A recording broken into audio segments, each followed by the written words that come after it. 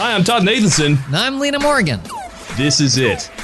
The 100th episode of Song vs. Song. Here we are now. Entertain us. Oh, I want a podcast like an animal. No, you don't. No, I hate this. No. We love this. And we have a very special one for this, our centennial, that's probably not the word, but our centennial episode. We are doing, at long last, Smells Like Teen Spirit by a little band called Nirvana versus Closer by the band Nin, which I think stands for something. Uh-huh. What it says in my notes is this is 9 Inch Nails, and apparently these are pretty important songs to both you and I. It could be. They're certainly important songs. That is definitely true. Although I feel like one of the things we're going to end up talking about is why these two songs are against each other, and why not other songs. This is the most like we'll have to like dig into how the sausage got made, because it's a process. It was like one of these songs has been the song that we didn't know what to pit against something for a really long time. I don't know. You came up with the pairing. I remember that, and I was like, we'd been searching for what we were going to put Smells Like Teen Spirit against for the longest time. In hindsight, I have one thing to say, which is that I kind of wish we had done like a March Madness, not non-episode poll of all the possibilities and let people vote until the one that got the most votes was the thing that it went up against, so that like the least number of people would be disappointed. I feel good about this. Well, the second you proposed it, I was like, that's it. That's the one. Well, let me ask you a question. Because I had two other songs that I had been considering to go against Smells Like Teen Spirit. Do you have any other songs that you had considered as potential possibilities? The first thing that came to mind was, of course, Pearl Jam, because Nirvana versus Pearl Jam is the great Blur versus Oasis of grunge. But it feels like any Pearl Jam song, like the Pearl Jam oeuvre goes together, and there's not one that towers over the others the way that Smells Like Teen Spirit towers over, Nirvana's catalog. So that never felt right to me. I would have thought about Black Hole Sun, but we already put that against Pearl Jam. We did. Yes, we did. Believe it or not, the first thing I came up with, and this is going to sound real stupid, was Enter Sandman. I mean, we'll get into the cultural conversation as I guess as we go in, but I mean, a lot of the bands you're naming are bands that sort of, it's not like the grunge movement is literally born with Smells Like Teen Spirit and Nirvana. There was a lot happening musically in the background, right? That sort of leads to that song. So like it's a milestone, but certainly like there was a lot else happening, a lot of other bands that you could talk about. When you suggested Closer, that's the only one that felt really right to me. I'm going to give you two other songs that I strongly considered pitching to you. All right. One was the other song that we've never been able to come up with a companion for, and that is Creep by Radiohead. Oh, I have several that I want to put up against Creep, but none of them felt quite right. And I can see it, but like, well, Tom York and Kurt Cobain, I think grew to have similar feelings about these respective songs. Like, I don't know that Tom York ever really liked Creep, but Kurt grew to resent the popularity of Smells Like Teen Spirit. Certainly, there's a great clip of the entirety of Radiohead except Johnny Greenwood launching into Creep in a very recent one. And Tom York seems to have made his peace with it, but Johnny Greenwood is just like got the most miserable stink face on during it. Amazing. Yes. But somehow, I think partly it's because of the fact that Pablo Honey is not Nevermind. Yeah, that's a big one, yeah. Right, and like all of what made Radiohead great really happens after Creep. Creep's a great song, but like the profundity of Radiohead happens in the Bends and OK Computer and Kid A and stuff after, and in Rainbow's arguably the album that like brought like a whole other generation of people into that genre of music. But Creep feels separate from Radiohead in a way that Smells Like Teen Spirit does not feel separate from Nirvana. even though it is arguably bigger than Nirvana. But right. But so I thought, not that one. So I put that aside, and I was like, what else was an alt song that also some people might describe? Because Nirvana was also sometimes, if it wasn't grunge, people would also call them like whatever was 90s punk, right? Before like the actual punk genre. Before the Green Day showed up and stuff. And that's the other one. I was like, what else is like a huge album? Everybody bought it, had a song that was like the song off of that album. And I was like, it's Basket Case. But the thing is that Basket Case is not important. There's nothing about Dookie that you go, man, that changed the world. It was hugely popular. Everybody owned that album. Everybody loved Basket Case. It was played to death to the point that people are so sick of it now. But like, it just doesn't have the profundity of importance. It doesn't have like, it's not capital A art the way that Smells Like Teen Spirit is considered to be. I mean, I could make a case for Dookie being as important as Nevermind. I could not make the case of Basket Case being as important as Smells Like Teen Spirit. All right, I can get behind that. When I think of like first albums that I ever bought that I just listened to start to finish, front to back, over and over and over again, the first two albums that were like that for me were Nevermind and Dookie. Those were the first two. But Green Day is not, for all of their longevity, I just don't see it. And so I thought, okay, what am I really asking? What is this really about? It's about hearing a song and feeling like once it's in you, everything about what you were is either changed or revealed or both. And the only other song that really felt that way from the 90s for me, that just absolutely tore me from the inside out, was Closer. Made you feel from the inside? Yes. So that was how I landed on that song. I just thought, like, who else had such a profound impact on the alt scene that wasn't Kurt Cobain? And to me, the answer is Trent Reznor. So there you go. I mean, who went to Trent Reznor to say, help me make my new sound? David Bowie. David Bowie was like, please help me. Help me. So yeah, to me, that was it. I mean, I understand why people still were like, this doesn't make sense. There was never going to be a song that was going to be a perfect marriage to Smells Like Teen Spirit, but looking at all the possibilities, having thought about this now for basically 100 episodes, this was the song that ended up making the most sense to me. Obviously, we started off with one of these songs in the pairing. We were like looking for something to pair against Teen Spirit. So Teen Spirit has a pretty serious edge here and the advantage in the matchup. And I think it's undeniable that Teen Spirit will be bigger than any song we could have put it against. We could put it against like the Beatles, and Teen Spirit would be bigger, for at least for our generation, for everyone who listens to this show. But we also put Let It Go against How Far I'll Go, and we were like, Let It Go is obviously bigger. Is it going to win because it's so much bigger, or is it going to lose because it's so much bigger? And it lost. That's true. That's how I feel. I feel like this is an even matchup, and I feel like Closer is closer than people realize to Smells Like Teen Spirit.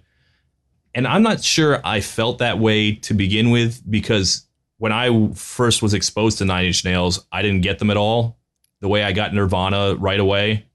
I considered them more of like a shock rock band, because, you know, at the time, Reznor was friends with Marilyn Manson and all that. By the time I got to Nine Inch Nails, sure, they were like, I would have associated them more with Rob Zombie or something like that than I would have with Nirvana. And time has sort of like erased that. Like, you don't think of like Nine Inch Nails anymore as like a metal band. No, there's a shock and offend. I'll say it later, but there is an artist that I sometimes think of when I think of Trent Reznor. Then it's not Kurt Cobain, but I'll say it when we get further out. I feel like we've done a lot of preamble here. Let us answer the question. Todd, of these two songs, which one is better? I say this over and over and over again. No amount of overplay has managed to damage Smells Like Teen Spirit in the tiniest way for me. I could hear that song over and over and fucking over again. And it's still just as good as the first time I heard it, which is good because I have heard that song quite a lot. Like, I have never felt the need to throw on Nevermind in like the last 10 years because that is an overplayed album. Like, maybe not anymore, but like overplayed in my mind, overplayed in culture. And Smells Like Teen Spirit still absolutely hits for me. It's that one. Okay. Like, all right. Well, how about you? I've been thinking about this a lot. And, you know, putting it in a time and a place, I think, after 2 terms of a Reagan presidency, the wallpaper of American conservatism was starting to peel. And that's what happens when you don't just cover up the walls, but the windows too. You know, a gilded cage is still a cage. And you can see in music this shift in feeling, this noise like rolling thunder that's somehow coming from the outside and the inside at the same time. But it's thunder without lightning, noise without vision, sound without sight. And then Smells Like Teen Spirit lights up the fucking sky so bright. It's like a supernova. And the wallpaper burns down and the windows explode. And whatever the people running music, art, government, or whatever wanted the world to be was ashes. And all that was left was what truly is. And that is Smells Like Teen Spirit. But Todd, I felt it. I felt it coming. the only thing that works for me helps me get away from myself. It's got to be Closer. That song, no matter how many times I hear it, it's like a fucking disease inside of me. I feel like it's an infection. I've had it for 30 years. I hope it fucking kills me. It's incredible. Maroon 5 could not ruin that song for me, and believe me, they tried. Did they? They did. There's a pre-Maroon 5 becoming famous, very bongo-heavy cover of Closer.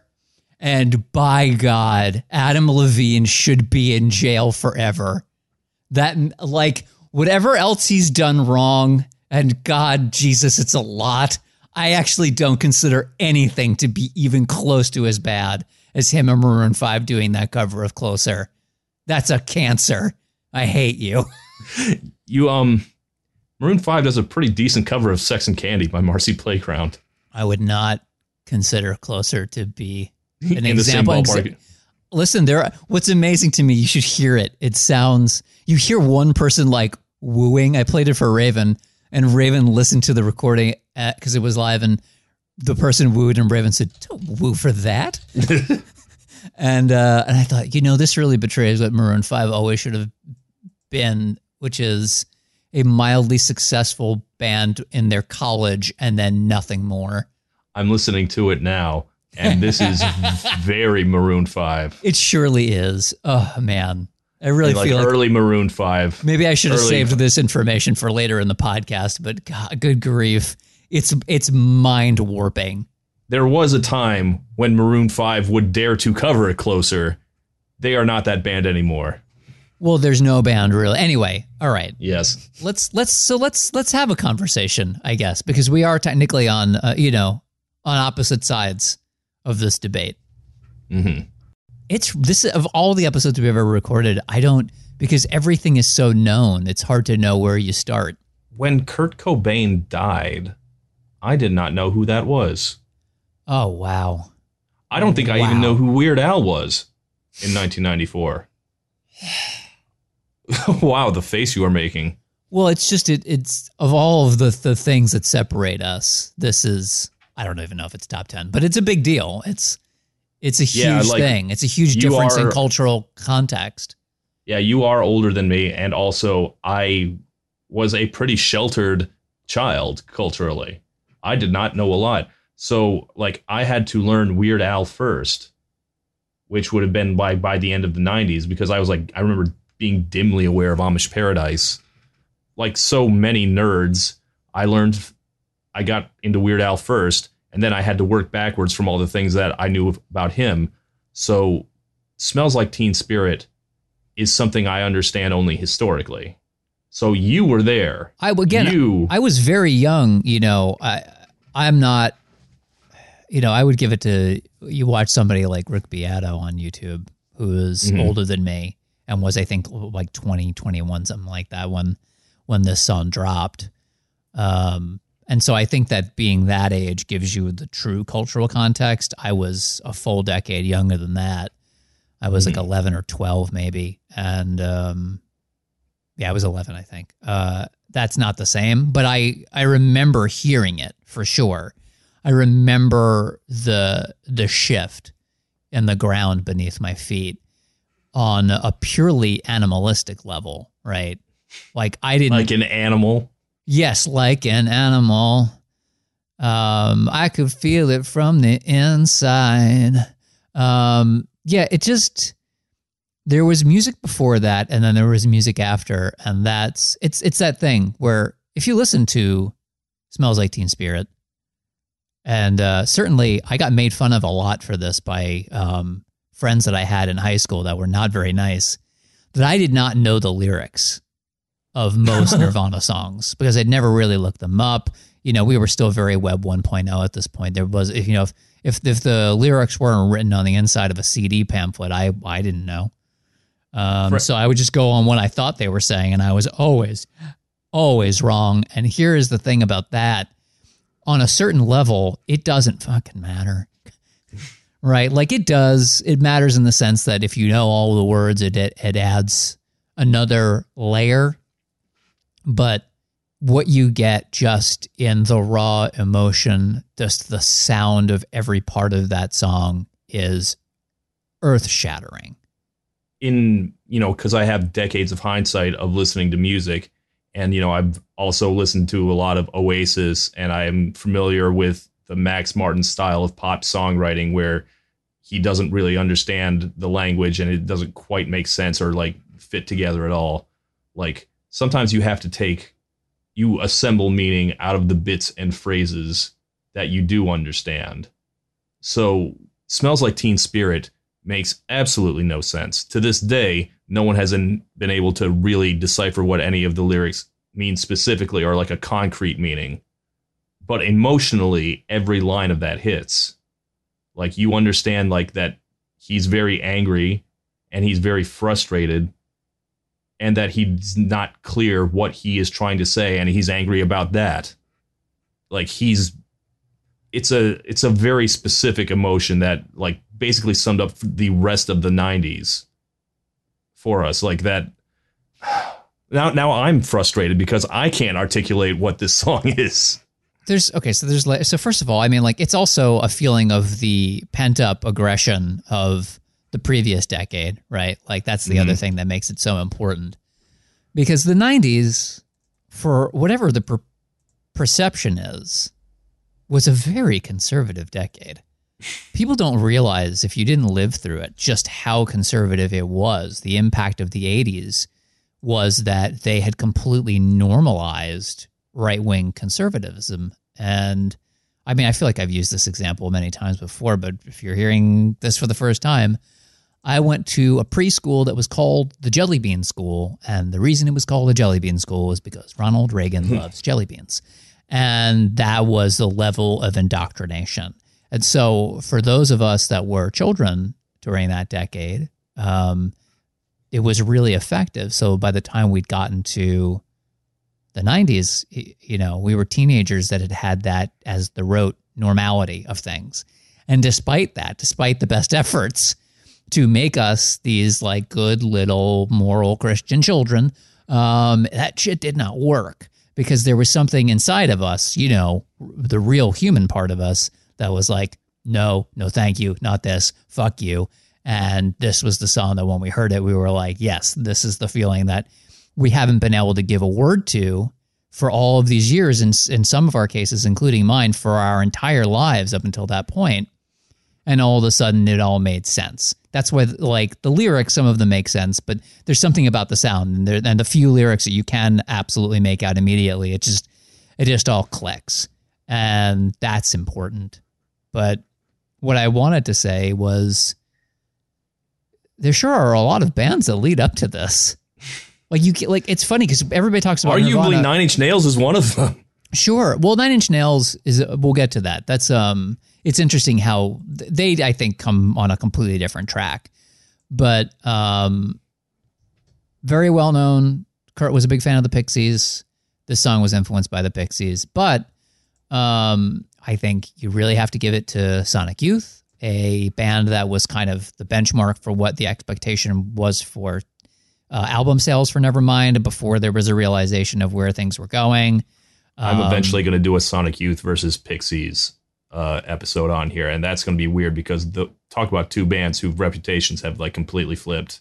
Like Pixies were the underground band, and Sonic Youth was as close as to like the mainstream as you could get, and that is like not the perception anymore. Yes, truly the bull and the heather. But yeah, I don't. But yeah, I mean, like it's interesting because think of like late '80s is also Metallica cultivating a huge live audience, and the music video for One eventually coming out, and Justice for All being a very good album that's terribly produced, because if there's one thing I know from Metallica, it's terrible production values consistently across the board.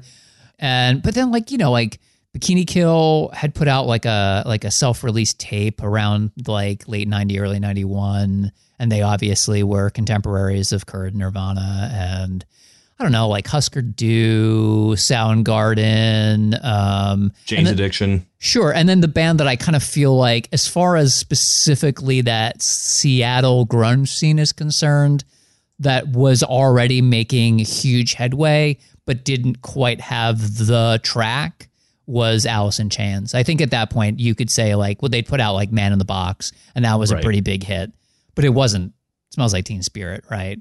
Right. Great. And certainly I feel if you were going to pick any one band, what was the one band that was poised to be the band before it wound up being Nirvana? I think I probably would have argued it would have been Alice in Chains in that moment. Like they were so close. For a while, it seemed like it was going to be Faith No More because they also had like a big hit. Absolutely. And again, these are all things we are discovering in hindsight, reading the history books, not something I was there for. Well, that's a difference between you and me, because I came to Alice in Chains a little bit later, but I was still probably like a freshman in high school. So that would be like 94 for me, that I was getting into all that music and really embracing the grunge movement at the time. Again, being only at that point like 14 years old. It's so fucking weird. That's so weird, man. I don't know how to explain how odd it is to be able to look back and say I was just getting into high school as the grunge movement had completely taken over everyone, everywhere across the globe. No, like when I got into music, I was like immediately an alternative kid, and alternative was just about on its last legs in like Y2K. Well, sure. And not only that, I mean, that's also... So like I was like an absolute wrong generation kid for, music that was only 10 years old. I think... So first of all, Kurt hated the word alternative. I remember him literally saying... I remember him literally saying, alternative to what? Right? Like, that's a... I don't know if it's a well-known quote, but I remember hearing him say it. But I don't know. To me, being a teenager in 1994 is like, I don't know that there is a better time to be a teenager. That's the perfect moment. If you're going to be a teenager at any point in time, like it's like the whole world was a teenager in 1994. I'm sure it was nice. I was not a teenager. My only memories of the music of 1994 are country music and Boyz II Men. I mean, you can't go wrong with either of those things. Well, it's certainly not Boyz II Men. Yeah. That's like a Garth Brooks era, isn't it? Yes, the Garth era.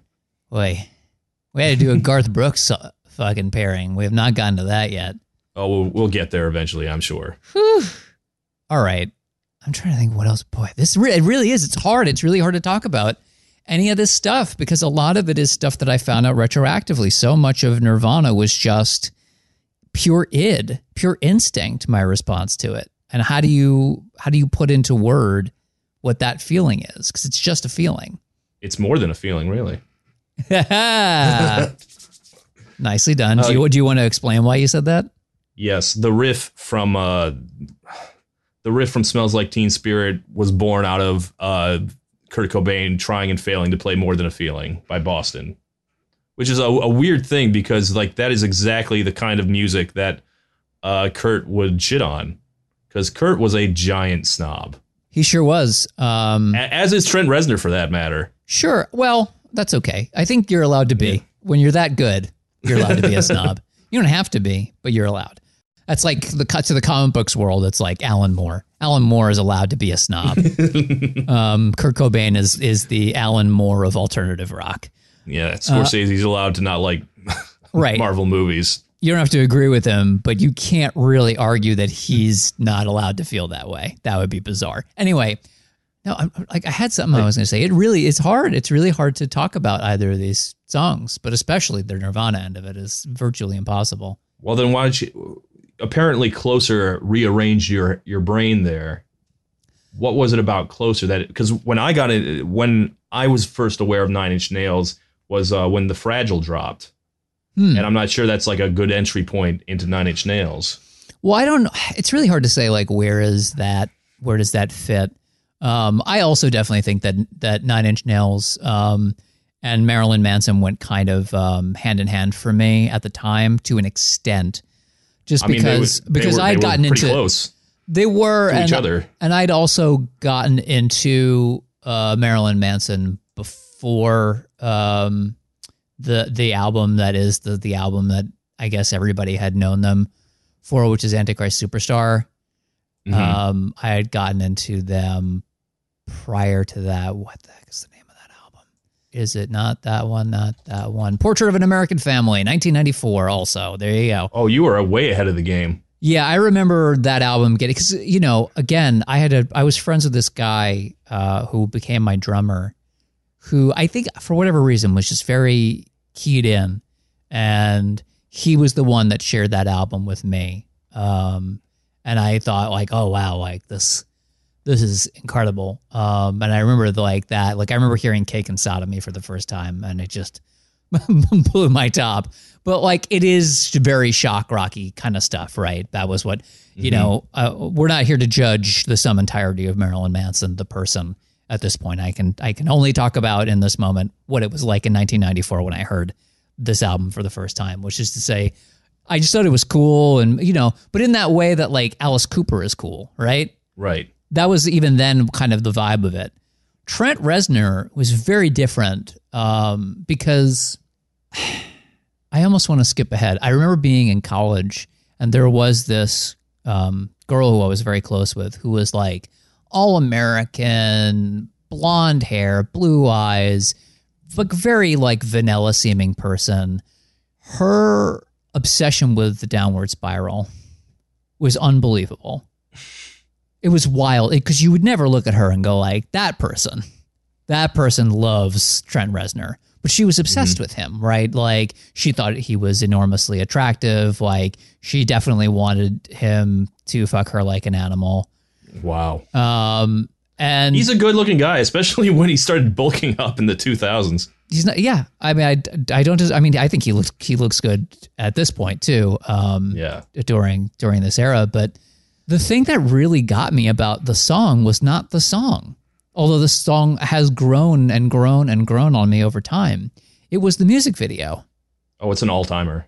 The Closer video. I mean, they're both all-timers, but like, I remember being a kid, you know, a teenager, whatever, and seeing that video on very late at night. It's one of those late night music videos where I watched it and I didn't feel the same afterwards. I remember feeling the same way about Paranoid Android by Radiohead when that one came out. But this one specifically, because they couldn't air it in its entirety, they would literally just, anytime MTV said no, because it was done in the style of a silent film, they would just put up a thing that said, "Scene missing." And you would go, what the fuck is that? What, I mean, is like what it was not just what they showed, but what they didn't show, and the creeping dread. And I don't think I can put enough emphasis on this. It was like watching the video from The Ring I watched it and I thought something bad was going to happen to me. It was terrifying. I was absolutely unseated by it. And like any good kid, when something scared me, I wanted more. For me, it was the crucified monkey. Oh, well, for sure. And the silhouette of Trent suggestively licking the microphone. The pig's head is... Oh, yeah, it's all just creepy and wrong and not good. And there was a lot of work that went into that music video, by the way, and I don't think Trent Reznor himself was even sold at the beginning. There's a lot going on in that, and like I'm curious how it plays for people now, like the kids who weren't there for it. After like 9 Saw movies, does this still hit you? Is this still impressive to you? Is it still dark? Because some of the old 70s horror movies, like Texas Chainsaw Massacre, still hit for me. So does this extremely 90s video still hold that power for you? Because I'm sure it can't. Like it doesn't mean the same thing when you're not watching it on MTV on basic cable after midnight. It's a good question. It's interesting that you bring up Texas Chainsaw. I was thinking about that movie while I was thinking about these 2 songs, because in a way, both Kurt and Trent were like Leatherface, right? How so? Like, in the sense that so Texas Chainsaw, boy, this is. Thank goodness all of my horror movie knowledge gets to come out in this song podcast. But the thing about Texas Chainsaw, what makes it so unsettling isn't just that it's so creepy looking and grungy, grindhouse looking visually, although that absolutely helps enormously. The thing that makes it great is that it betrays an understanding that there is this aspect of Americana, not the bright shiny stuff, not the stuff that makes you feel good about being an American, but all of the dispossessed people that we leave behind. Right? There's this point at the beginning of of Texas Chainsaw where they've gone to this graveyard that's been desecrated by what we now know is Leatherface and his family. And these young kids are going to make sure that a member of their family's grave is still intact. And there's an old man there who's drunk, and he's laid on the ground, and he's like, I know things, but no one listens to an old man. And you're like, that's right, nobody does. So he knows. And the reason that all that stuff is happening is because they've, in the name of progress, left all these people behind. They've replaced the way that they kill the animals with a new mechanized form, right? Which has caused people to lose their jobs in this area. You don't think that that's going to have any impact because you're not thinking about it. And Texas Chainsaw is about the people that are left behind and what happens when you leave them behind, because eventually they get back up and they catch up to you. And when they do, they're fucking pissed. And the 80s was, again, like this bright, shiny Americana era, right? 1950s do-over. Everything's a Norman Rockwell painting. But in point of fact, most of us were pretty miserable. And especially someone like Kurt, who was not being cared for, was coming from a broken home and was dealing with enormous medical issues, eventually caught up and was pissed. And Smells Like Teen Spirit, you hear it and you're like, that is the musical equivalent of Texas Chainsaw Massacre. And Kurt Cobain is the musical equivalent of Leatherface. And I think Trent, there's something in the insistence of his music that also kind of hits that. Well, like I said, at the time, I thought Trent Reznor was this gross out metal guy, and for what it's worth, he's not that. But over time, people have kind of forgotten that part of it, because what people remember is Trent downward spiraling.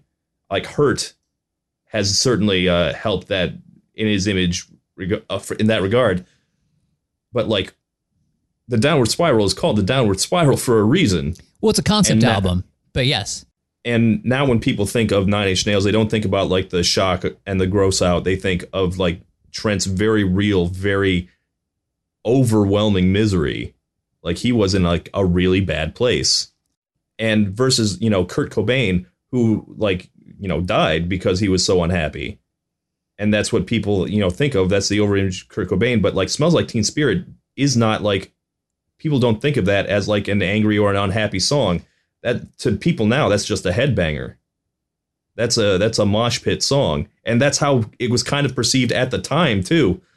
Like that's kind of why Kurt disliked it so much, I feel like. Well, it's that complicated feeling of what happens when the people who are the ones that kept you down suddenly like you. You're like, I'm sorry? Fuck you. It's because you want a place in the world, but you don't want to just forgive the people that had denied it you for however long. And Kurt was, it's one of the big things that I always connected with Kurt was the physical pain, the physical anguish, because we both have Crohn's disease and how bad that fucks you up. And for him, he had no real access to really good medical care for it. And that's part of why he was a drug addict, right? Like that was why he was so strung out. It's because he needed a relief for the pain. Emotional stuff was there too, but like he was dealing with real, literal physical anguish.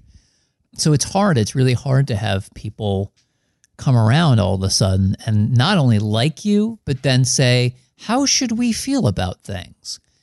How, Kurt? How should we be? How be human? I don't know, man. I can't fucking tell you. Fuck you. I mean, that's what the song is about. Oh, well, whatever. Never mind. I don't know. Like, Kurt was a very conflicted guy. And the weird thing is, I don't think he ever reconciled himself to his own ambitions. Because he did make this song, and it sounds fucking great. He fired their original drummer. He hired Dave Grohl. That's a move you don't do unless you are looking to be the best at what you do. And he made fantastic music videos. Like he had the entire music video for Smells Like Teen Spirit was like invented by him, and he like had the entire thing recut because he wanted like a certain image. He was so good at it. He was great on MTV. He was extremely charming. He was extremely good looking, and he just did not know how to handle any of that. Well, it's what happens when you get everything you ever wanted. Well, I don't think he got everything he ever wanted, but he got a lot of the perception of all the things that you're supposed to want. How frustrating to because boy, I'll tell you, like as far as MTV is concerned, he kind of fucking saved them. Good grief. Can you imagine where would MTV have been in the 90s without that music video?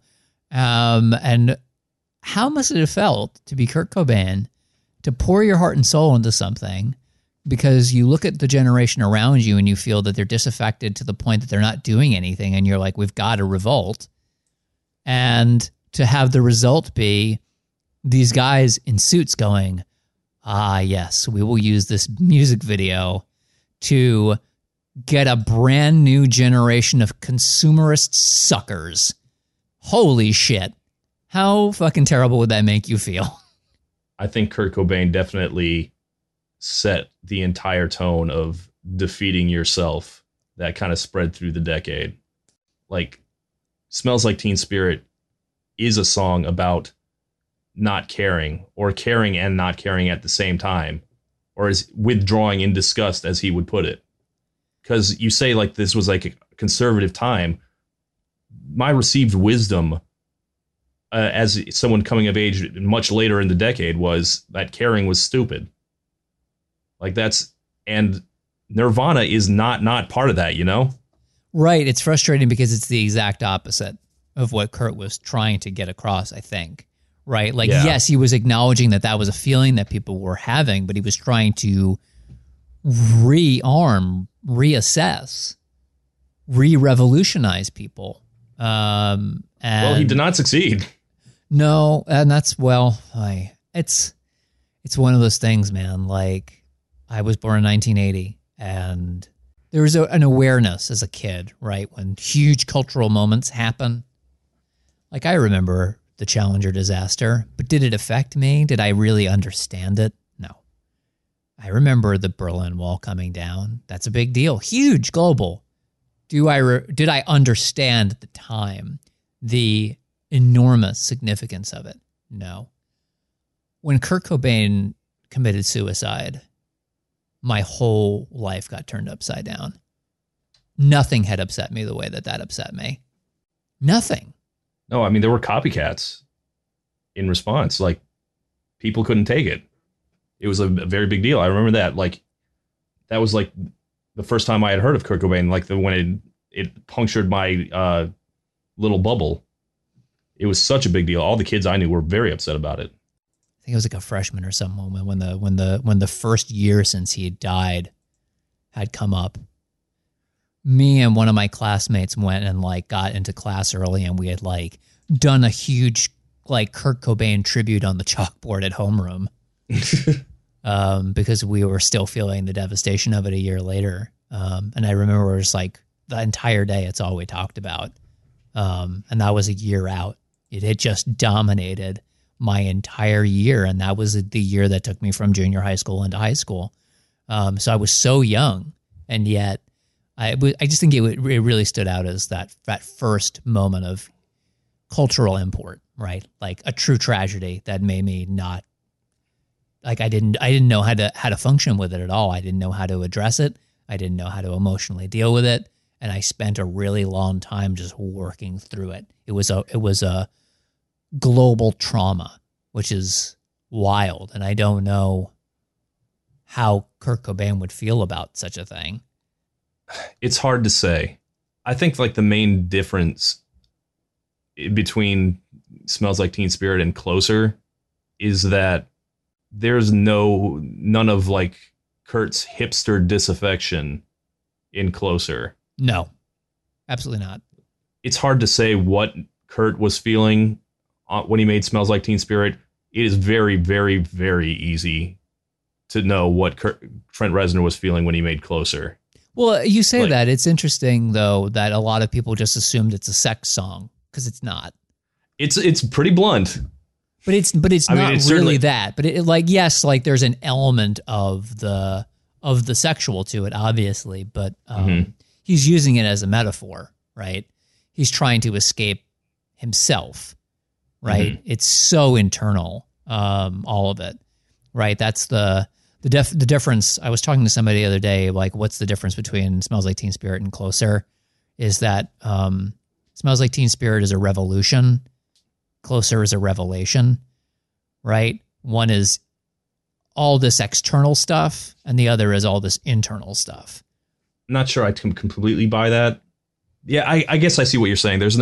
Trent is not reacting to things outside of him very much. Yeah, it's not like there's a huge societal element, right? Like Kurt's revolting against something. And yes, like these are internal feelings, but they're internal feelings to what's happening on the outside world. He's trying to blow up the outside world, if you will.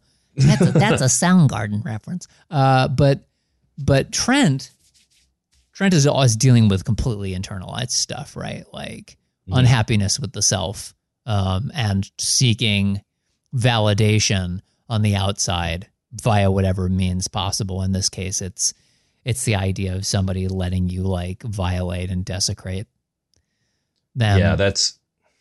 But yeah, You Make Me Perfect. You like help me get away from myself. Like help me get away from myself. Jesus, man, it's not subtle, and it's not like. It's just such a plea from such a fundamentally dark place. Did you take it as something emotional when you first heard it? Because like I said, I am working my way backwards from The Fragile. For me, this song was I Want to Fuck You Like an Animal. And it's not until much later that I ever heard it as anything else. Except like a funny song. Like much like a Marilyn Manson song. The thing is, something to shock your dad. I don't know that I ever quite equated it that way. I mean, yes, of course that line hits, right? It is a real fuck you of a line, which is wonderful on an adolescent level, on a sophomoric level. But as a person that is very discomforted by their own sexuality, I didn't quite.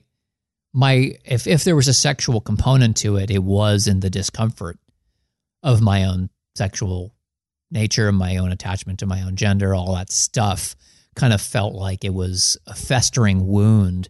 And this song felt like a cauterization, right? It hurt like hell, but it also felt like it was helping a little bit. So no, I don't think it's not that there was no sexual component, but it wasn't like, yeah, I'm going to fuck yeah. Like there was none of that. That was not the response that I had to it emotionally. Like I said, I had to work my way backwards through it. And I didn't really listen to Downward Spiral until like much later in life. The NIN album I had was the first one, Pretty Hate Machine. Great record. Great record. Which I mean, I liked a lot, but I never really felt like the angst that I did listening to a lot of bands that hit a lot harder for me. Like I said, this is stuff that I didn't get to till later, and certainly I was kind of saw Trent Reznor as like the rock star, especially as like the 2000s continued and he started getting more jacked and he became more respectable. Like, I mean, he's got 2 Oscars. I know he does. Yeah, and like I don't know if anyone else noticed this, but I always kind of like presumed that he was faking a little. This is like wildly wrong. Oh, no. Wow, really? Yeah. I don't think I ever felt that way about Trent Reznor. Always seemed really legit. Like, I think he seemed corny at times because he was so genuine. He was so not disaffected. I often wonder this feeling that you came to have that you ultimately realized was incorrect about Trent. Had Kurt lived, he probably would have gone through something similar. Yeah, like I've always kind of, well, I don't know if always, but like in hindsight, Trent and Kurt were very similar people, and they had very similar taste in music. While we're out talking about it, sure. Although I think it's important to keep in mind. I mean, like in the previous episode, we were doing Devo versus Gary Newman. And what I always think of as far as Nine Inch Nails is concerned, and Trent Reznor in particular, is that the explosion of the industrial scene is a sort of like, let's revolutionize the synth pop of the 80s and make music you could dance and fuck and scream to all at once, right? Like that's the music that I'm thinking of. I think of like 80s synth pop as being the starting place for Trent Reznor and Nine Inch Nails. That's where it starts, and they go like, okay, what do we do with this?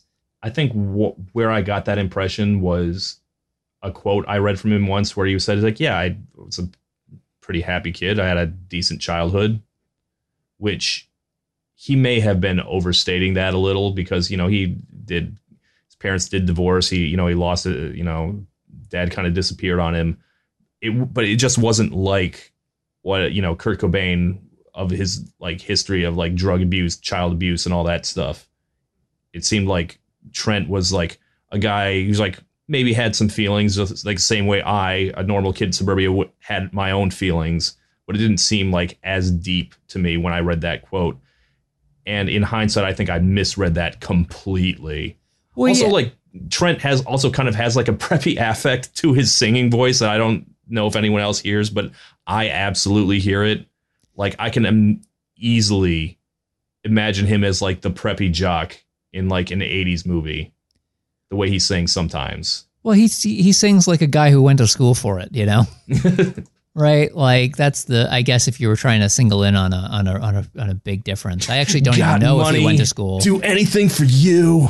Yeah, he's got I think I've always kind of acknowledged that aspect to him. I mean, nothing, especially to a 90s kid when everything's so much about like being real versus selling out.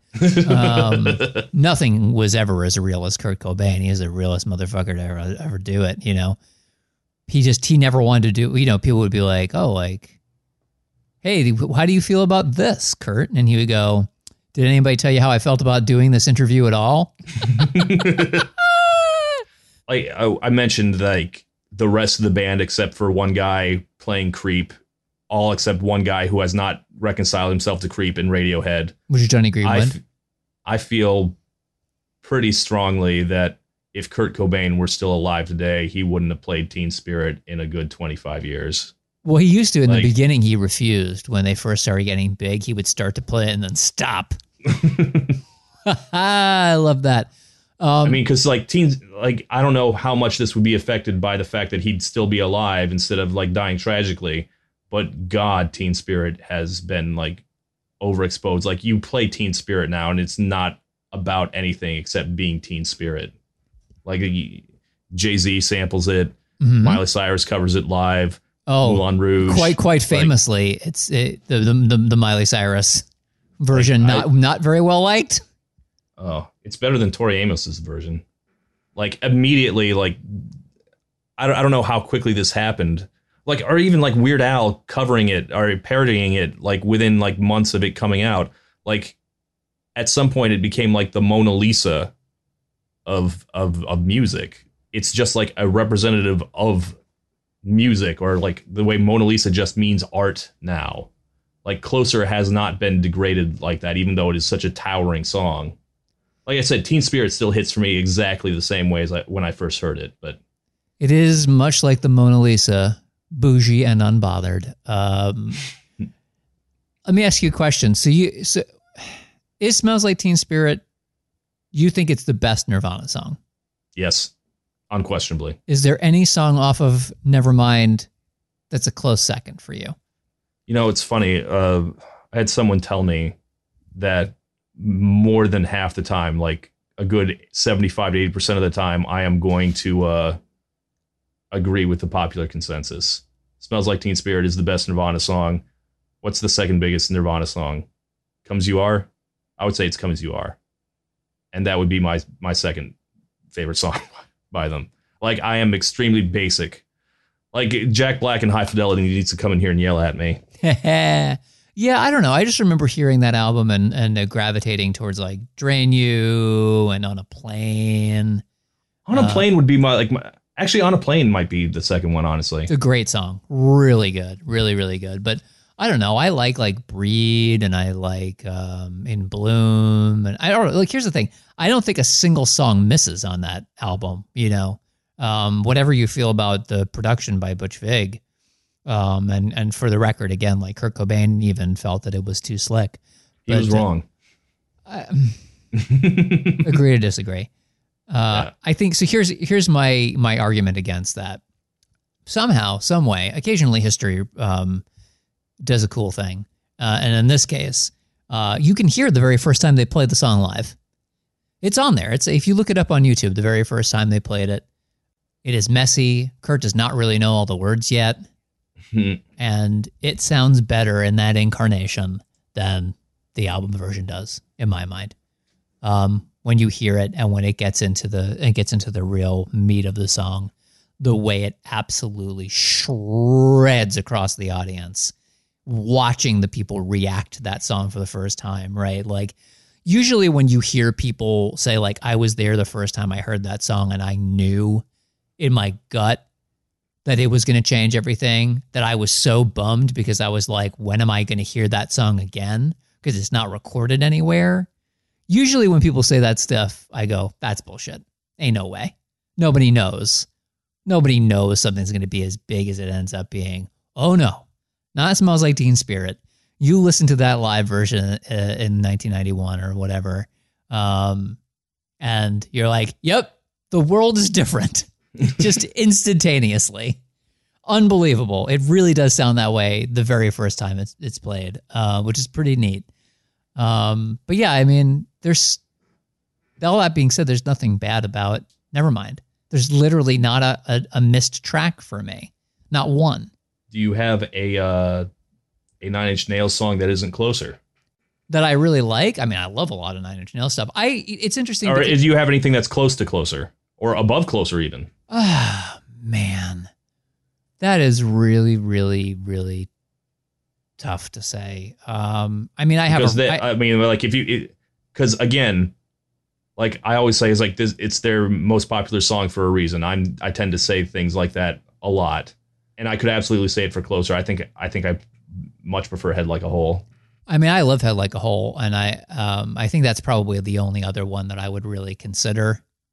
But the thing about Downward Spiral is that because it's a concept album, the whole point is that you're like, with the exception of something like Closer, or like, I don't know, like some of the stuff at the beginning of the album, March of the Pigs, stuff like that, like can kind of, and Hurt at the very end, obviously, can kind of stand on their own. But for the most part, that album is really like an experience. You're supposed to let it kind of wash over you. So a lot of the stuff kind of blends from one into the other. Like the goal is not to be like, here's the hit single, like, and here's all these other songs that might be singles, right? Like it's supposed to just take you on a journey, and you just lose yourself. Like there's no specific song except for the ones we named, that's designed to like. Versus Nevermind, which is like a collection of really banger ass songs. It's just nothing but radio friendly unit shifters. Just ain't nothing but that.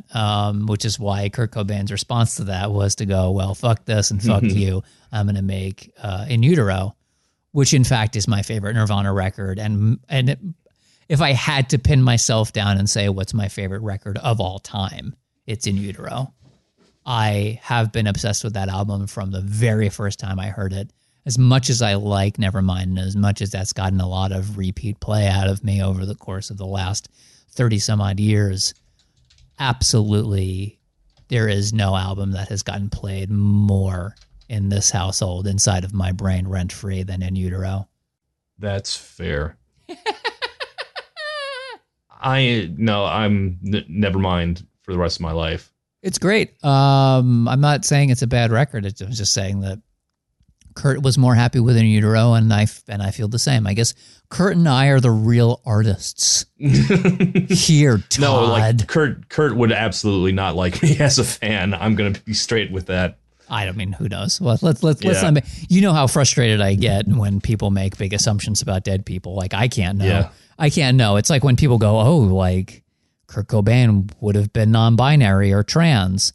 Yeah, sounds great. Would I like that? Sure, I would love that very much. He's dead. We don't know. Like he wore dresses and like clearly had some kind of complex feeling about the way in which the world expected men to be. For sure. But that's like saying like water is wet. Everybody has some degree of discomfort in what the world expects you to be based on things you have no control over. He just so happened to like visualize it in a very particular way. Like they were all wearing dresses and shit at the time. And that became a pretty normal thing in the grunge movement. But like, is that enough to go, and that's the reason why Kurt Cobain was secretly trans or non-binary? No, it's not. Let's not do that. I mean, he had a lot of impact on non-binary and trans people, myself included, and I would never dismiss that. But to assume that about him, I just don't feel comfortable. Well, I'm not assuming anything.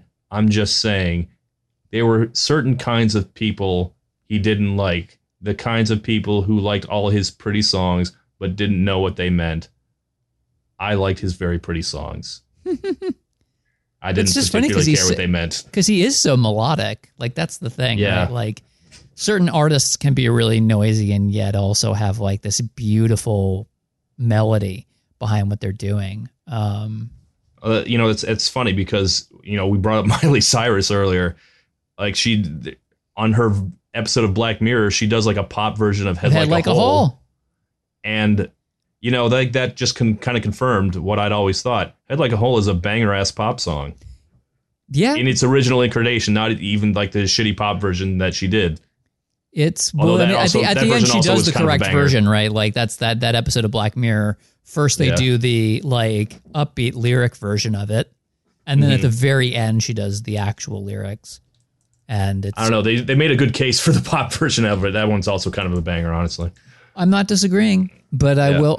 I mean, also this is about the Miley Cyrus glow up that was happening. Like it's interesting is like you can kind of see it happening during the time that Black Mirror episode aired. But it was sort of a portend of where she was going to go. What a long distance to have traveled from how people felt when she covered Smells Like Teen Spirit. Like Teen Spirit, yes. To where she wound up by the time she had done Head Like a Hole, and then what happened after that. Because now, like, she's very well known for doing, like, hard rock fucking covers. I did not know about that Teen Spirit cover. I went and listened to it now, and I'm like, yeah, actually, that's kind of not very good. She just wasn't ready yet. No, she wasn't. Which is fair. She grew into it. I'm very glad that there's no recordings of me playing Nirvana songs in my first band. would have sounded terrible. I'm sure I didn't truly understand all of it yet. I was a child. So here's the thing that I was also thinking about, because we've been talking so much about Smells Like Teen Spirit. Gosh, this is going to be a long episode. Sorry, everybody. It's the 100th. It's our 100th. It's 100th episode.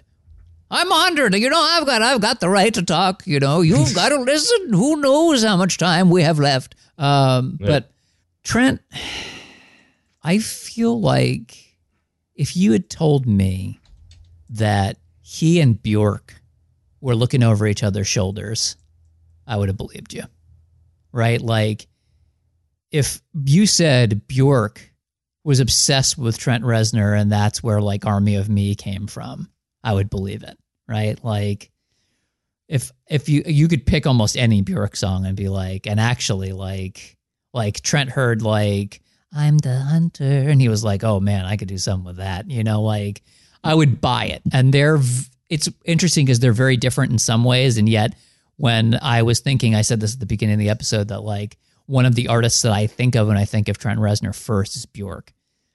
Like, to me, they're weirdly similar because they're very electronic. They create music that is weirdly dancey. I don't know if I would have made that connection, but I think you can really, really make the case that Trent Reznor has turned out to be the more important artist of these two, between Kurt and Trent. Well, I'll tell you, here in 2023, 4? No, 3. Okay. It's 3. It's 3 still. Don't skip me ahead. Because, grunge burned itself out almost immediately. And rock as a whole is not a commercial force anymore. That's like it's almost quaint. Well, it's changing right now. We're literally in the cultural shift back towards like actual, I think so. I really, having listened to a lot of new music in 2022, there was a lot of rock music that was out there. I feel like we're heading in that direction. I could be wrong.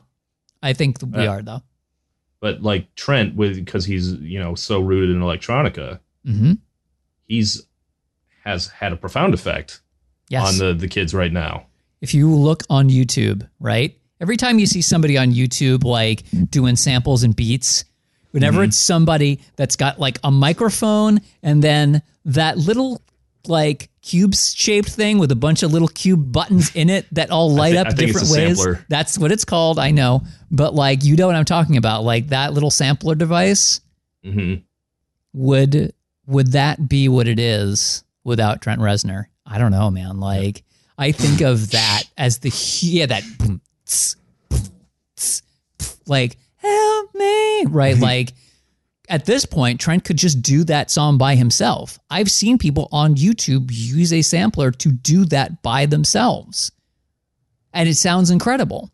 And that entire, like, to me, almost like a lot of like TikTok music is kind of like influenced by the way that Trent was making music, right? Like a lot of modern music is built on the footing of 80s synth new wave, but is buoyed by the way in which Trent revolutionized that conceptually.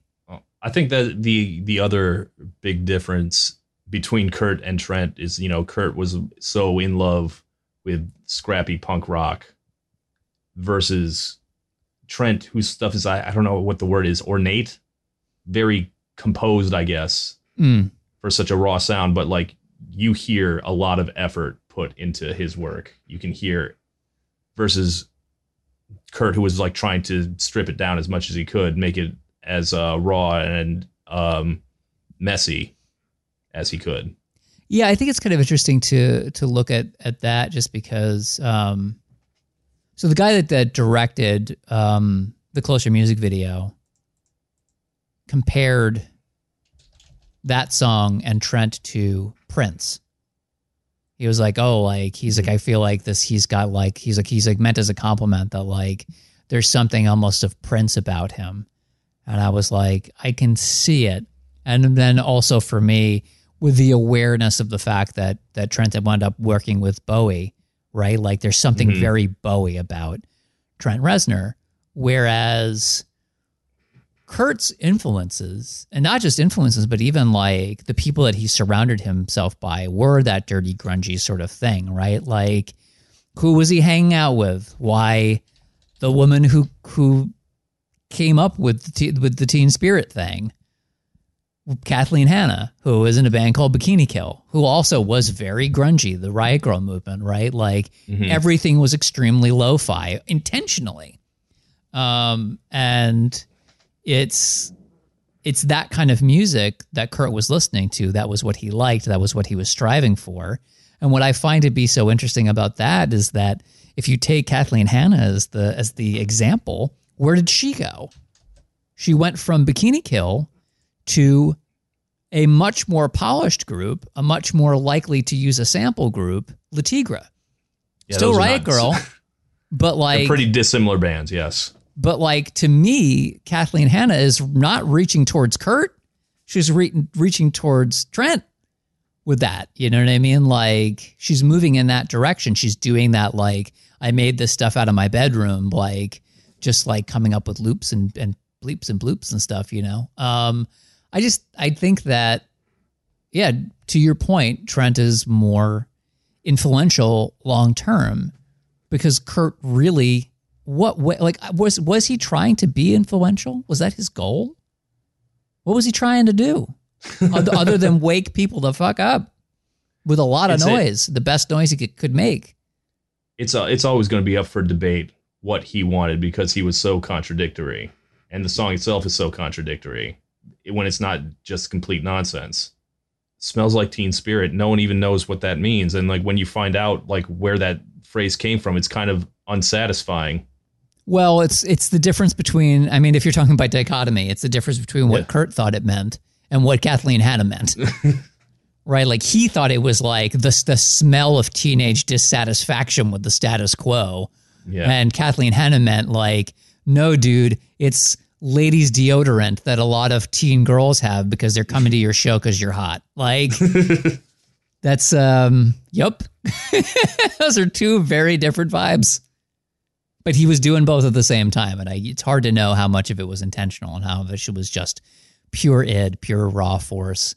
Yeah, I mean, like, with Kurt Cobain, it's always like that Simpsons quote, like, dude, are you being sarcastic? Like, I don't even know anymore. Yeah. The big question, the question that I think people ask all the time and you can't answer is, if he was around now, what kind of music would he be making? I can't even imagine. I read a book once about a guy who could like imagine lost works of rock albums into existence. Like he could like imagine a world where Brian Wilson stayed sane enough to record his masterpiece, but he can't make a world where Jimi Hendrix lives because like his story just ends where it ends. So that's just it. Like Kurt Cobain's story ends in 1994. I cannot imagine what it would be like. It's just like completely beyond my comprehension. It's a fixed point in time. You can't. There's no changing it without changing the world in a way that you can't possibly guess at the result, and the risk is too high. You're like, it just has to be that way. You know, like Kurt Cobain had to stare into the untempered schism of reality and break apart in a million pieces. That was just what was always going to be. It's weird to imagine him aging like Trent did, because like that seems like the most logical option. Like getting clean, getting sober, getting right. And making movie soundtracks. And I don't know if that was in the cards for him, but like becoming respectable. And it's just so hard to imagine. Yeah, I mean, the closest that you can get is that we got the Foo Fighters out of Dave Grohl, right? Like, yeah, that's one possibility. Also, we got the Foo Fighters. That's nice. Everybody likes the Foo Fighters. Everybody likes Dave Grohl. Talk about a legacy, like Dave Grohl. I mean, eventually we are going to have to do a Foo Fighters episode. I know. It's going to be, again, like 100 episodes, and there's so much we haven't touched yet. What do you put against Everlong? What?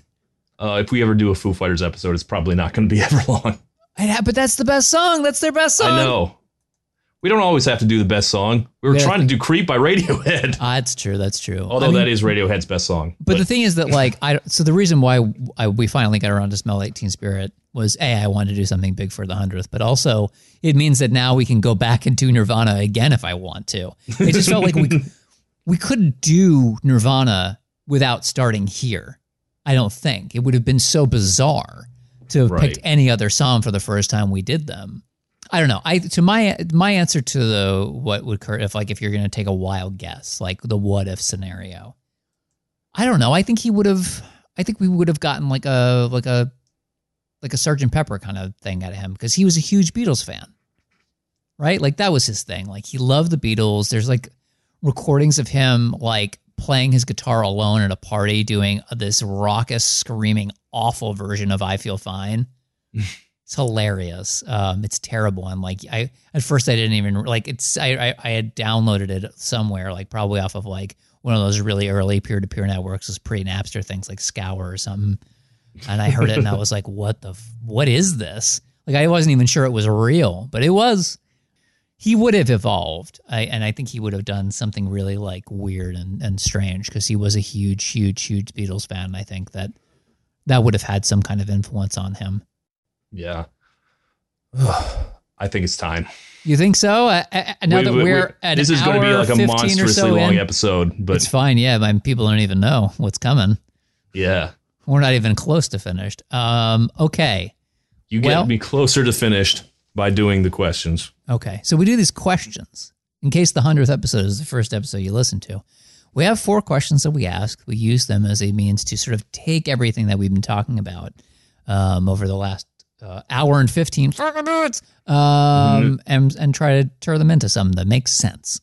The first question, God, every one of these questions is a nightmare, Jesus, is one of, I guess, cultural importance, right? One of these songs is going to stick around and the other one is going to be erased from time like it never existed. For the culture, Todd, actually, now that I say it out loud, this is pretty easy. Which song has to stay? Oh, man. What could it be? What could it be? On one hand, it Smells Like Teen Spirit. So, like... Yeah, there are some of these that I think are trickier, but this one seems really dead simple. Yeah. Like, I will miss Closer, I will miss you so much. But I'll listen to, like, Closer to Fine. That's got Closer in the title. I'll be all right. I'll listen to a different Nine Inch Nails. There are so many other songs named Closer. See? Yeah. Chainsmokers. No, shut up. Don't you dare. So that's many easy. People did dare. Nope, not me. I have self-respect. No, I don't. Anyway, that song brought to you by Kurt Cobain. Second question is a question of like knowing how the sausage gets made. Like you can imagine as much as you want, but what if you could be there? What if you could be a fly on the wall, experience soup to nuts, the entire creation, including the music video of one and only one of these 2 songs? Which one would it be? This is also kind of tricky in a way because there's a lot known about both. I'm not sure how much new information we'd get. Yeah, that was what I was thinking. Is like, I feel like I've already been there for Smells Like Teen Spirit. Yeah, I kind of get into Closer just out of the fact that like it's the one that there's less known. The interband dynamics of Nirvana, I would want to know more about. I mean, Smells Like Teen Spirit is very interesting in the sense that I believe it's the only song that's accredited to all 3 of them. That is entirely fair. I don't know if Chris and Dave were as important on any of those songs as they were on Smells Like Teen Spirit. They are very prominent in that song. Yes, they are. So yeah, I mean, that would be kind of interesting just to kind of see how much did Kurt, if at all, argue with Butch Vig about the production? Yeah, because, I kind of wonder. Did he like it? And then it was after the fact when someone else said it was too slick and he was like, God damn it, you're right. And then like acted like he was the first one to say it. I do wonder about that, yeah. Okay, you talked me into it. God damn it, shit. Did Nine Inch Nails really have any like people of importance that were importance to that song, or is it just like Trent being the one-man band that he is? Yeah, that's true. I mean, for my money, he's really the thing that ultimately matters there. I mean, the music video might be fun to look at, but like, but do I really want to watch Trent Reznor spin for 12 hours till he pukes? Because he puked. There ain't no way he didn't. Versus the making of the Teen Spirit video, it sounds like it would be really fun to watch. Gosh, yeah. Well, I mean, literally, very famously, there was an actual riot on set. Yes. It's not like they went and got those people from Central Casting. Yeah, like apparently, like part of the end of that video is like Kurt just throwing a temper tantrum and like doing things wrong because he was sick of filming this goddamn video. When he got so close to the camera that all you see is his like very angry smile. Right. Yeah, he was very angry. He was in fact furious. They had been filming for like 12 hours and he was like, I hate everybody and I hate everything. Yeah, that sounds right to me. That does sound, I think it's got to be Teen Spirit. I was about to say it's going to be a clean sweep, but here's where things start to change.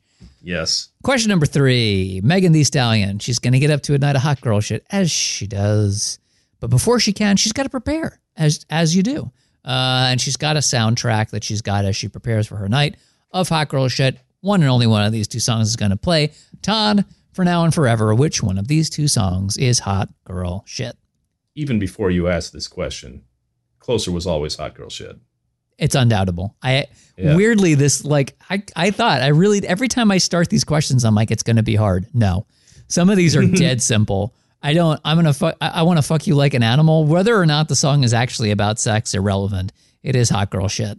Like I want to say like I have seen like a strip club scene in a movie or something where like Closer was the song like that. I can't think of what it is, but it feels like something I have seen before.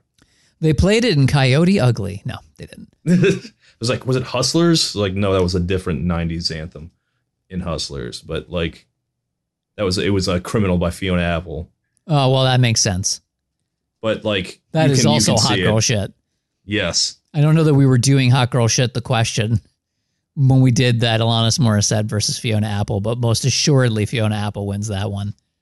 Yeah, so like there's no question. And I think you can make a case for Smells Like Teen Spirit, but you'd have to work for it in a way that you don't have to work for Closer.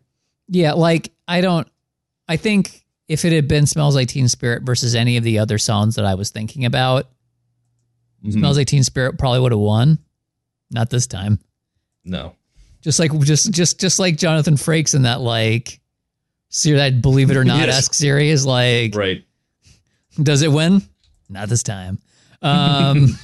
Is this song based? Not this time. Anyway, all right. Now, question number 4. Most important question that we ask, not just for the show, but for all of humanity. Just doing so many favors for everybody. You're welcome. William Shatner, man about town, equestrian, man whose hair is maybe his own at this point. Who can say? Mm-hmm. Singer for sure. A performer. Extraordinaire.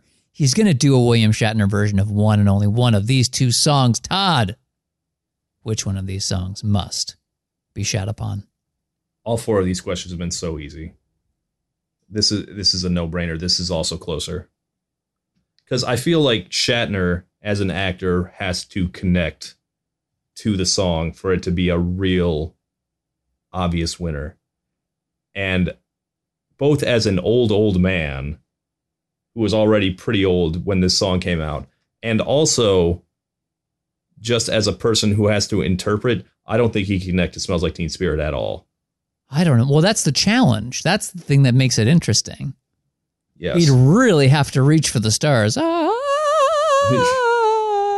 But the meaning of Closer is both A, obvious, and B, just the exact kind of thing that an actor can really sink his teeth into. You're right. I want to fuck you like an animal. Come on!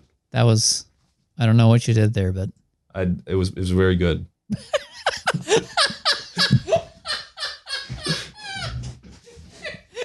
was very good. Okay. I agree with you, ultimately. I do think it'd be interesting to see Shatner try and probably fail to do Smells Like Teen Spirit, but if we're going by which one he'd excel at, it's most assuredly Closer. Well, I think, what do you want to do right now? What should we listen to the reader comments, or do you want to drop a surprise? Let's do the reader comments first. All right, here we go. All right. Daniel Schultes writes, I just want to know what Trent Reznor deserved, why Trent Reznor deserved to get thrown into the wood chipper like this. There were a lot of these comments who expected this to be an absolute blowout. So here's the thing, we're 100 episodes in, and I never want to say, when people don't understand why we picked stuff, it's annoying. I do, I'm a human being. I always have those moments where it's I don't know, it feels pretty obvious to me. Or alternatively, we're the ones hosting the show, you have to listen to us. You don't have to do anything. But, this one, we talked about it a lot. It has always felt really obvious to me, whether or not Trent Reznor gets bodied by Kurt Cobain in this or not. The thing that matters is that he deserved, in my mind, more than any other artist to go up against Kurt, that his music is of the caliber that even if he is slaughtered, he still belongs in the ring. Yeah, I agree. Let's see. Bad Cat Bucky writes, if Closer was closer to 4 minutes, I would consider it. But I'm going with Smells Like Teen Spirit. Closer is a long song. It is. Well, you could just listen to the music video version if that makes you feel better. It is shorter. Yeah. All right. Near Ravel writes, so, am I supposed to like or enjoy Closer? I honestly can't tell. You're supposed to love it, sir. Or ma'am. I don't know what kind of name that is. Sounds Hebrewish, maybe? I don't know. Just say they're supposed to love it. Yes, they're supposed to love it. Glad I could help. All right. Mothman69 writes, Trent Reznor will, in fact, be getting closer to God after he's killed by the competition you put him up against. I have not looked. I knew he would lose, but I'm really curious to see by how much, because people keep insisting that it's a bloodbath. All right.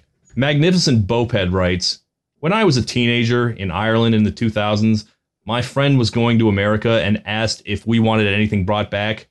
And since it's not a brand that's sold in Ireland, I asked him to bring back some Teen Spirit in the hopes that the song would make more sense having the context of the deodorant. It didn't. And I was a very dull teenager. He says, my ownership of it and its special edition berry scent didn't make for quite the anecdote I thought it would be. It's not very good. No. Not the anecdote is great, but Teen Spirit as a deodorant was not great. All right. Franco Del Rosario writes, Nirvana and their detached apathy stands in stark contrast to today's youth raised on the internet who feel everything all the time. And on the other hand, you can draw a direct line from Nine Inch Nails to Billie Eilish, 100 Gex, Sophie, and other great genre pioneers of the late 2010s. Both songs will always be classic, but Closer resonates more with this generation, so it gets my vote.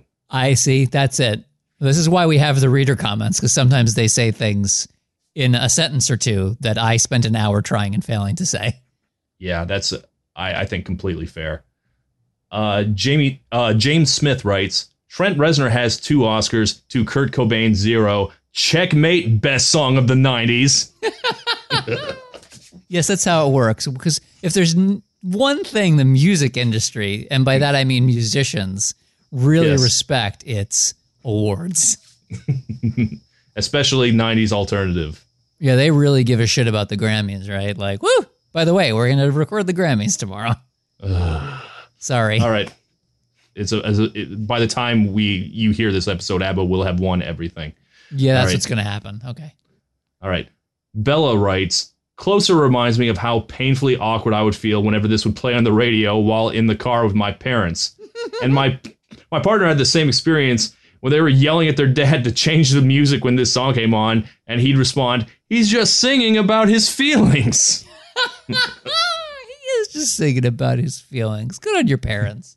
Dax writes, we, the patrons, let you violate us with your inaccurate takes about music. Here we are now, listening to your podcast, entertain us. Well, we try. We try, Dax. Yes, the dichotomy of constantly giving bad takes, and yet you keep coming back.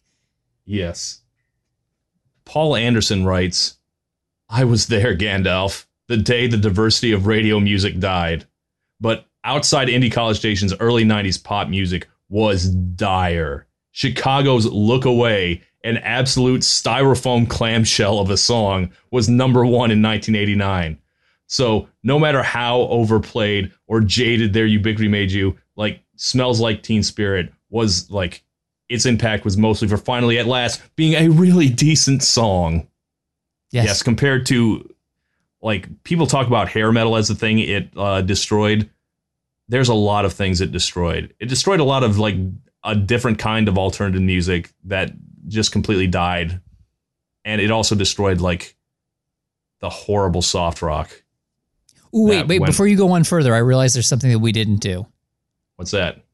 Which Weird Al song is better? Smells Like Nirvana or Germs? Smells Like Nirvana.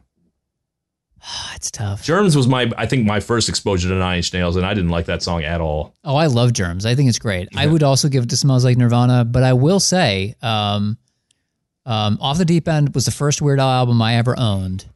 But I think maybe my favorite Weird Al album of all time is Running with Scissors. I think that's a fair...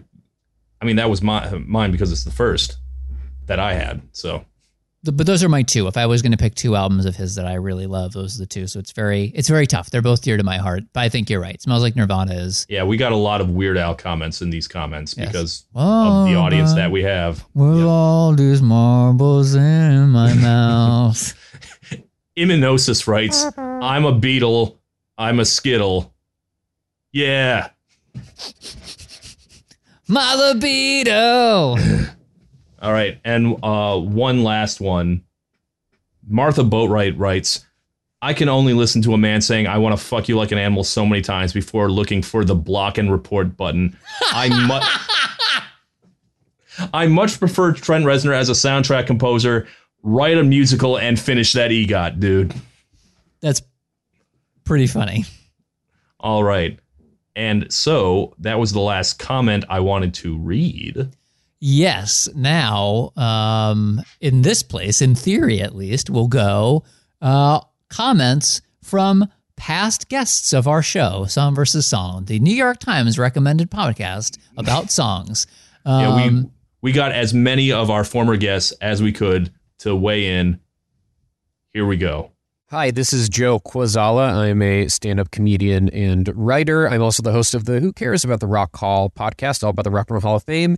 And my choice is going to have to be Smells Like Teen Spirit by Nirvana. I mean, I'm a little biased because Nirvana is my all-time favorite band, but I just think that song, obviously it's significant. Anyone who was around in 91 will tell you how it really felt like an overnight thing where the music industry changed, radio changed, MTV. The arrival of Nirvana with this song specifically was so important. I also just think the song is better. Closer by Nine Inch Nails has really been co-opted by a lot of disgusting, weird people. I want to fuck you like an animal. Yeah, it kind of grosses me out. I think Trent is a great musician, but nothing beats Cobain for me. So I got to go with that one. It's a great riff. It's simple. There's a reason why everyone knows and likes that song. Can't say the same for Closer. Hey everyone, I'm Victor, and I'm going with Smells Like Teen Spirit on this one. It's not even competitive to me. Closer is a good, important song. I like it a lot. It's not even close to Smells Like Teen Spirit, one of the greatest songs of rock history. Maybe if they had chosen Head Like a Hole, this would have been a little more competitive to me, but even then, I think the margin would be very wide. Smells Like Teen Spirit all the way. This is Grady Smith, and I think I would have to say Smells Like Teen Spirit for this battle because it's kind of the ultimate rebellious teen anthem because it almost lacks a rebellion, and that makes it completely inscrutable and true to adolescence, more kind of than any other song I can hear. I love the guttural vocals, and I love the kind of meandering meaninglessness of the lyrics. It's like, we hate you, but just entertain us, and we're going to fight you, but we're also not. And so it's so angsty and aimless. It's like you're reading the book of Ecclesiastes. Also, in my little world of country music, I'd argue that Smells Like Teen Spirit and Nirvana, their rise really mimics what has happened out of the Texas rock scene or the red dirt rock scene, and that they're maybe the most influential band in artists like Co Wetzel, Zach Bryan, Pecos and the Rooftops. There's even a new band called Dexter and the Moonrocks that call themselves Nirvana Cowboys, or they make Western grunge. I feel like we're seeing a very similar kind of rebellion happen in that side of the country world. And for that reason, I'm going with Smells Like Teen Spirit. Hey guys, what's up? This is Kava from Musical Splaining, weighing in on Closer versus Smells Like Teen Spirit. This is a tough one, I gotta say. Those are two very good, popular songs of their day. Nirvana and Nine Inch Nails, of course, being two very important bands of their day that I still listen to this day. Both have very good music videos. And overall, I'd say that both have held up pretty well. And in some ways, this feels like, I don't know, man, apples and oranges. As much as I love them, I wouldn't even put them in the same kind of category. They don't scratch the same itch. But if push comes to shove, I'm going to say I think I choose Closer over Smells Like Teen Spirit, if only because Smells Like Teen Spirit has been something I've heard so many times. It's been mythologized and it's been talked about ad infinitum to death, that honestly, if I hear it, I barely even hear it anymore, just because I just kind of have heard it so many times. So that is my answer. Congratulations on your 100th episode. Here's to 100 more. Thanks for having me on, and I wish you guys all the best. Yo, it's the Rap Critic here, and even for me, it's a no-brainer. Nirvana Smell Like Teen Spirit wins all day over Closer by Nine Inch Nails. Like, come on, this is not even a contest. Now, look, I can still appreciate the Nine Inch Nails joint, you know what I'm saying? But let's be real here. Closer has a very specific setting for its usage. I wanna fuck you like an animal. Like, that's strictly music that plays in the seedy Baltimore strip club that the Buddy Cop movie goes to, just to show how depraved the place is. But Smells Like Teen Spirit, that has that evergreen opening riff, the rebellious kids anthem energy, the lyrics that don't actually mean anything but kind of sound like they do and are kind of self-aware about it not meaning anything. Like, come on, that's the perfect 90s song. Get out of here. Hey, this is Raven from the Seether versus Cannonball episode. And as a kid of the 90s, you'd think I'd have a really strong opinion about this matchup, but I kind of don't. So it's really am I in the mood for the anthemic screaming of Nirvana or the sad plinky plink of Nine Inch Nails? And on this day, I have to go with Closer. It is closer to my heart. Congratulations on 100 episodes. This is a really hard one, but I guess if I had to choose one, it's going to be Smells Like Teen Spirit. Sorry about that, Nine Inch Nails. But yeah, there is something about the entire experience, the song, the video, the full body flashbacks I get when I think about it. So yeah, this one goes to Nirvana for me. Hey, Todd and Lena, it's Andrew Unterberger. Congratulations on 100 episodes of Song versus Song. Thanks for asking me to be a part of this 100th episode.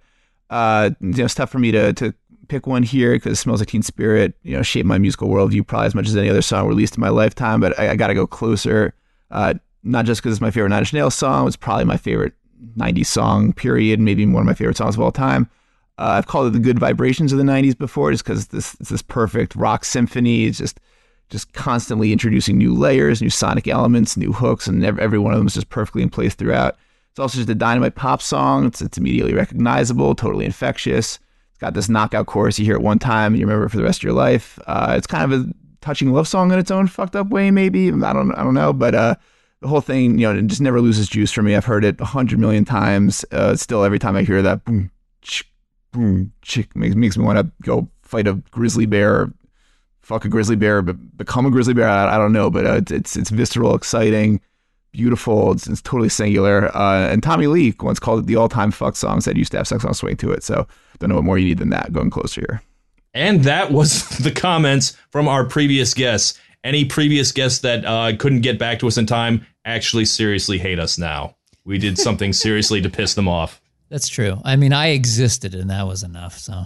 Oh, yeah. Like anyone who was only on there once, like there's a reason. Oh, no, it was me. It was me.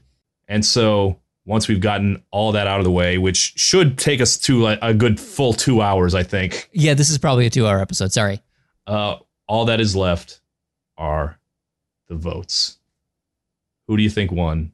I mean, I know who won. I'm not a fool. Okay. But How much? I'm hoping it's not more than a 70-30 split. In my heart of hearts, I would like for it to be a 65-35. But I don't think I'm going to get that lucky. Okay. For a total of 876 to 472, that is exactly a 65-35 split. I'll take it. I'll take it. The winner is, in fact, Smells Like Teen Spirit, but it was closer than you'd expect. Oh, man. I mean, it was. It was. I expected this to be more of a bloodbath, and I'm glad that Nine Inch Nails was able to hang in there for a few rounds. I'm proud of you. I'm proud of you, Trent. You did it. Like, that's a sign that we did the matchup right, because any other song would have been like a 99.8 to 0.2%. That's split. true. I agree. Okay, so now that we've gotten to the end of this, a little bit of business before we reveal what the next episode is going to be. We've done 100 numbered episodes. And, you know, the podcast, with the exception of trying to add a little bit more, adding another question here or there, has mostly been the same. I'm not going to say that we're going to make enormous changes going forward, but I've always wanted to kind of do more with what we've got for the show, for the Patreon, and that is a thing that comes with a qualifier. So we're going to talk about the one thing that's going to happen and brace for impact and hope everybody will be understanding by the time we get to the end of this, which is that as of right now, to be a patron costs $1. That is going to increase to $2, which is actually the amount that Patreon expects you to start at. You're not supposed to put $1. And we're not doing that just to gouge you. We're not giving you nothing in return. We are doing it because I also want to be able to do more work for the show. And one of the things that I have thought for a really long time that is something that I wanted to do and is something that I think people want from Todd in particular is to talk about modern music more. And so what we're going to do is every month we're going to look at the previous month's releases. I'm going to pick stuff that I liked. Hopefully as time goes on, it'll become a little more collaborative. I spent a lot of January just sending songs to Todd, like I liked this. And it was stuff that I was finding all over the place, right? These are not like Billboard hits. And we're going to pick some of those and we're going to make a list of songs that we both liked and why we liked them, so you can get a sense of not just the pop song stuff that Todd likes at the end of every year, but at the end of every month, like lesser known tracks. And that way you get a little peek behind the shadows at what we're listening to, and you'll also get a full playlist of everything that we considered as being the tracks that like might be worthwhile.